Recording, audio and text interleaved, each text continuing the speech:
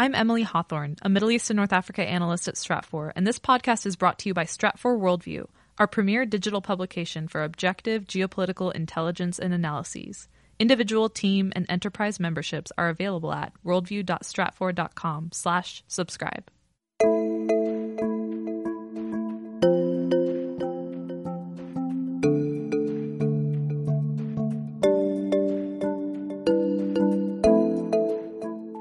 Because of the accident, I actually ended up being born in Moscow instead of Kiev, unlike the rest of my family, and then only being able to return about a month later.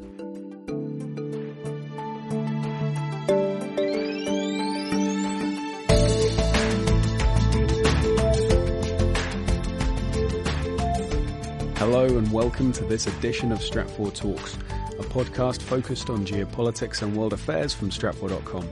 I'm Ben Sheen. Today, we're going to speak about the Chernobyl disaster, which happened in 1986. Recently, I sat down with two of Stratfor's analysts to discuss the incident and what's happened since then. I'll let my colleagues introduce themselves. Eugene Chausovsky, Senior Eurasia Analyst. Rebecca Keller, Senior Science and Technology Analyst. So it's been over 3 decades since the Chernobyl incident took place on the early hours of April 26th, 1986. Without going too much into the details of what happened on the night, a number of things conspired to create a catastrophic failure of the number 4 reactor at the VI Lenin nuclear power plant in Chernobyl, just outside the town of Pripyat in what at the time was within the Soviet Union, is now Ukraine. And the long story short is a botched safety test blew the lid off the reactor and released a massive plume of highly radiated material into the atmosphere, and then the weather took it, wherever the weather took it. Now, Eugene, you have quite a personal connection to this story, don't you? Because you were effectively there at the time, right? Well, yes, I was there in the sense of almost being born. So actually, my family lived in Kiev at the time, which was just about 100 miles away. So because of the accident, I actually ended up being born in Moscow instead of Kiev, unlike the rest of my family, and then only being able to return about a month later. And one of the criticisms that's been levied at Russia's handling of the incident was that it took a long time for the information to actually disseminate out that there had been this catastrophic failure of the reactor. Well, I think now, in retrospect, what matters about Chernobyl, besides obviously the catastrophic human impact and the health impact, was that it was one of those really early signs that things were not going well in the Soviet Union. So timing is important here because this came about a year into Gorbachev's term. And, Gorbachev came in with this promise of reform. He was going to restructure the system. And there was a lot of excitement, both internally from, within the Soviet Union and also in the West, that this was a signal of many changes to come for the better. But Chernobyl sort of exposed the limits of those reforms because coming in the context of glasnost or openness, this was supposed to be, you can talk about problems more openly now within Soviet society than you could in the past. However, because of the severity of Chernobyl, the government chose to actually repress the information internally for a matter of several weeks. So people in the West, in Europe, knew of Chernobyl well before people did within the country itself. And that, I think, just goes to show that the limits that the reform process could take. And it was, like I said, one of those early cracks in the system. Certainly didn't lead to the fall of the Soviet Union itself, but it was one of those first steps. You mentioned an interesting fact there that it's very hard to keep something of this magnitude under wraps. And actually the first indications that something was deeply wrong, it was picked up by scientists in Europe and throughout the broader Soviet Union, noticing that there had been a massive increase in ambient radiation levels. At that time, we were still in this nuclear. We had sort of at the very end of this nuclear power race. So you had the nuclear arms race. You also had a nuclear power race. I mean, there was more going on in the Soviet Union at the time, financially as well, as you started to see the communist system that had been set up collapse for a variety of reasons. You saw that evident in the nuclear program as well, actually particularly in the material used to build Chernobyl's roof that eventually blew. So you had cost-cutting measures, you had corruption, but that was all Russia continuing to try to keep up or stay ahead, as it were, with nuclear power in a nuclear power race. With the United States, with Japan, eventually with Japan. And you mentioned that some corners had been cut on the Russian RBMK reactor type. But also Russia, in many ways, had not had some of the exposure that other nations had in terms of having to deal with a nuclear event before. When we look at the 3 Mile Island reactor, well, it was a semi-meltdown that happened in the US, there were a lot of tightening and a lot of more stringent regulations came in as a result of that, whereas a lot of the inherent flaws within the Russian reactor weren't really widely known, were they? Nuclear scientists were obviously, and including those in Russia, were going to know the dangers of combining the graphite rods with the steam and water cooling in terms of a flammable and a pressure potential explosion situation. But Russia was not beholden to the same stringent safety precautions that some of the Western countries were following 3 Mile in 79. That being said, Chernobyl did essentially discontinue the use of that type of reactor eventually. It took a while, it took more than a decade. But let's talk a little bit about the impact on the Soviet Union itself, because this was a major destabilizing event at a time when Russia was already on unstable footing in terms of its competition with the West, right? Yes, that's right. I mean, part of Gorbachev's glasnost program or perestroika program, the twin programs, was in order to improve relations with the West. This was at a time after, a decade of stagnation, essentially, under Brezhnev. And so Gorbachev was seen as somebody that was brought in to sort of revitalize the Soviet Union, to improve the economic relationships. But because of things like Chernobyl and the cover-up, and then you had basically, just lagging economic inefficiencies. The Soviet Union was such an entrenched system that a simple reform or just a partial reform wasn't ever going to really work. I mean, it's easy to say that now in hindsight, but at the time it was believed that just some modifications to the system could sustain it, and that just wasn't true. And we saw kind of this sort of mixed or partial reform effort applied to a lot of different things, with allowing some discussions to take place, but then cracking down on protests when things like nationalism would boil up.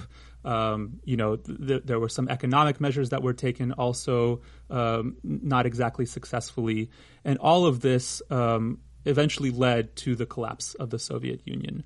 So Chernobyl was essentially just, a sort of a symptom rather than the cause of the fall of the Soviet Union, but it was just the addition of all of these different pressures and factors that would eventually prove the Soviet Union's undoing. And certainly the ripple effects of the incident continue to be felt to this day in a variety of ways. Clearly there's, a radioactive half-life of material that is still out there despite the Russian containment efforts. But let's focus a little bit on the impact on the nuclear industry itself. Obviously, we still have nuclear energy, and it took a while for trust to be rebuilt after the Chernobyl incident. Can you talk a little bit about that, Becca? Yeah, we saw particularly some European countries really step back from nuclear, although some, like France, continued to pioneer and develop nuclear power. So it wasn't a universal turning your back on nuclear, so to speak. But you did see a sort of a concern over the safety. You saw increased safety regulations, making it a little bit more difficult for nuclear power to really take off. But that wasn't permanent. You saw revitalization. You saw, an uptick in incorporation. You saw Japan, for instance, really placing its energy security strategy solely on nuclear's shoulders. And then you had Fukushima happen in 2011, which saw another round of global hesitance that continues to this day in some places surrounding nuclear. So nuclear's advantage is it's essentially zero emission energy source. It provides a baseline power, so it's not variable like wind or solar. But now we're seeing the cost of all of the safety regulations, the continually changing safety regulations in many places that come with nuclear power, and the concerns about these rare but catastrophic incidences that can occur with nuclear power. That's sort of the ebb and flow of nuclear over the last 3 decades. So I think when we consider the Chernobyl incident, it does raise that interesting question. When you compare the two incidents themselves, I mean, Becca, should we have faith in nuclear energy to be safe? I mean, the proponents would absolutely yes. That while catastrophic and widely covered, there's still, if you look at incidences and accidents that happen, in power production, in any kind of manufacturing facility, they're still relatively rare, and it's still a very low percentage. So the proponents of nuclear would say absolutely yes, it's still safe. Obviously, you're not going to be able to predict earthquakes or the magnitude of them. So the best that a place like Japan can do on a fault line still wanting to rely on nuclear is build in as many safety protocols as you can. But there's never 100% guarantee in anything in life. But it appears that the regulations are basically asking nuclear that, which really ups the cost for nuclear energy. And that's really the issue we're seeing with nuclear right now in the nascent energy transition globally as we look to limit hydrocarbon consumption, is that nuclear is having a hard time competing and being part of that bigger picture, even though it makes a ton of sense as a baseline power load, because the economics just aren't there. And safety regulations play a large part in that. I mean, in terms of perception of safety, Eugene, you grew up in the immediate aftermath of Chernobyl and then proceeded to live through the fall of the Soviet Union. In the years when you were growing up, what was the general feeling in Russia about the safety of nuclear? Well, I just have to say that my situation is probably not a typical one because in large part because of Chernobyl and some of the things that happened afterwards, my family actually decided to leave the Soviet Union prior to the collapse. So we actually left in '89 and then moved eventually to the U.S., from which we then, we meaning my family, I was quite young at the time, were watching obviously with great concern as, these events which we had a feeling would lead to some difficulties did in fact lead to the collapse of the Soviet Union, which ushered in, quite a turbulent period in Russian history, Russian modern history, but eventually did lead to a stabilization of the country and the splitting, of course, of the Soviet Union into various republics. So we're now seeing, Ukrainian politics is now separate from and often contentious with Russia. But I think that it's a lesson that has been learned or that is trying to be learned by the subsequent governments that, yes, it's important to have stability, but it's also important to make sure that information is known for the well-being of citizens. How does Russia stand now as a net energy exporter? Is Russian nuclear energy still a desirable resource outside of the Russian Federation? Well, it monetarily doesn't match their hydrocarbon exports by any means. The export of nuclear power and nuclear technology is still a crucial element of Russia's energy export policy. Looking at their model, because Rosatom, it was state-sponsored and state-supported for so long until, in 2017 is where we saw the first breaks start there. Russia was able to not be as beholden to the economics that many Western nuclear power companies were, and they were able to provide much better deals for countries looking to incorporate nuclear power into their energy systems. So we see Russia going into several places in the Middle East, working with India, African relationships as well. So that allowed Russia to project influence in a different way than it did with its pipeline politics, but it's the same kind of idea. Something that the Russians learned the hard way is just protecting your food chain and, again, preventing any kind of meltdown from really affecting the water table. So it seems like the issues surrounding nuclear are well known and prevalent at the moment. We can't say here that there will never be another nuclear incident. Well, I think where you're going, the future of nuclear, Ben, we're looking at, in order to remain cost competitive, the future of nuclear is probably, and I won't say for certain, but probably in smaller reactors. So we're not talking about the giant reactors. You're talking about these small modular reactors. So in that sense, the magnitude of accident would be somewhat limited just by where the industry appears to be going at this point. Well, I think that seems like a really good place to end. And I would definitely encourage anyone wanting to learn more about the future of the nuclear energy industry and certainly how global events will impact energy in general, you can go to Stratfor Worldview online. And also, there's a lot of resources surrounding Chernobyl. In fact, Becky, you've just finished reading a good book on the incident itself, right?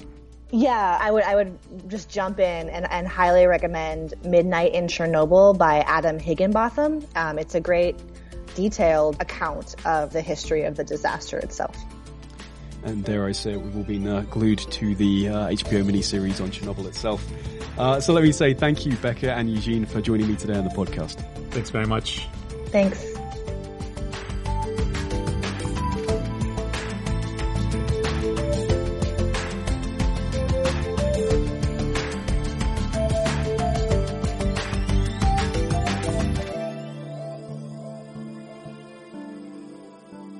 that's all we have time for today.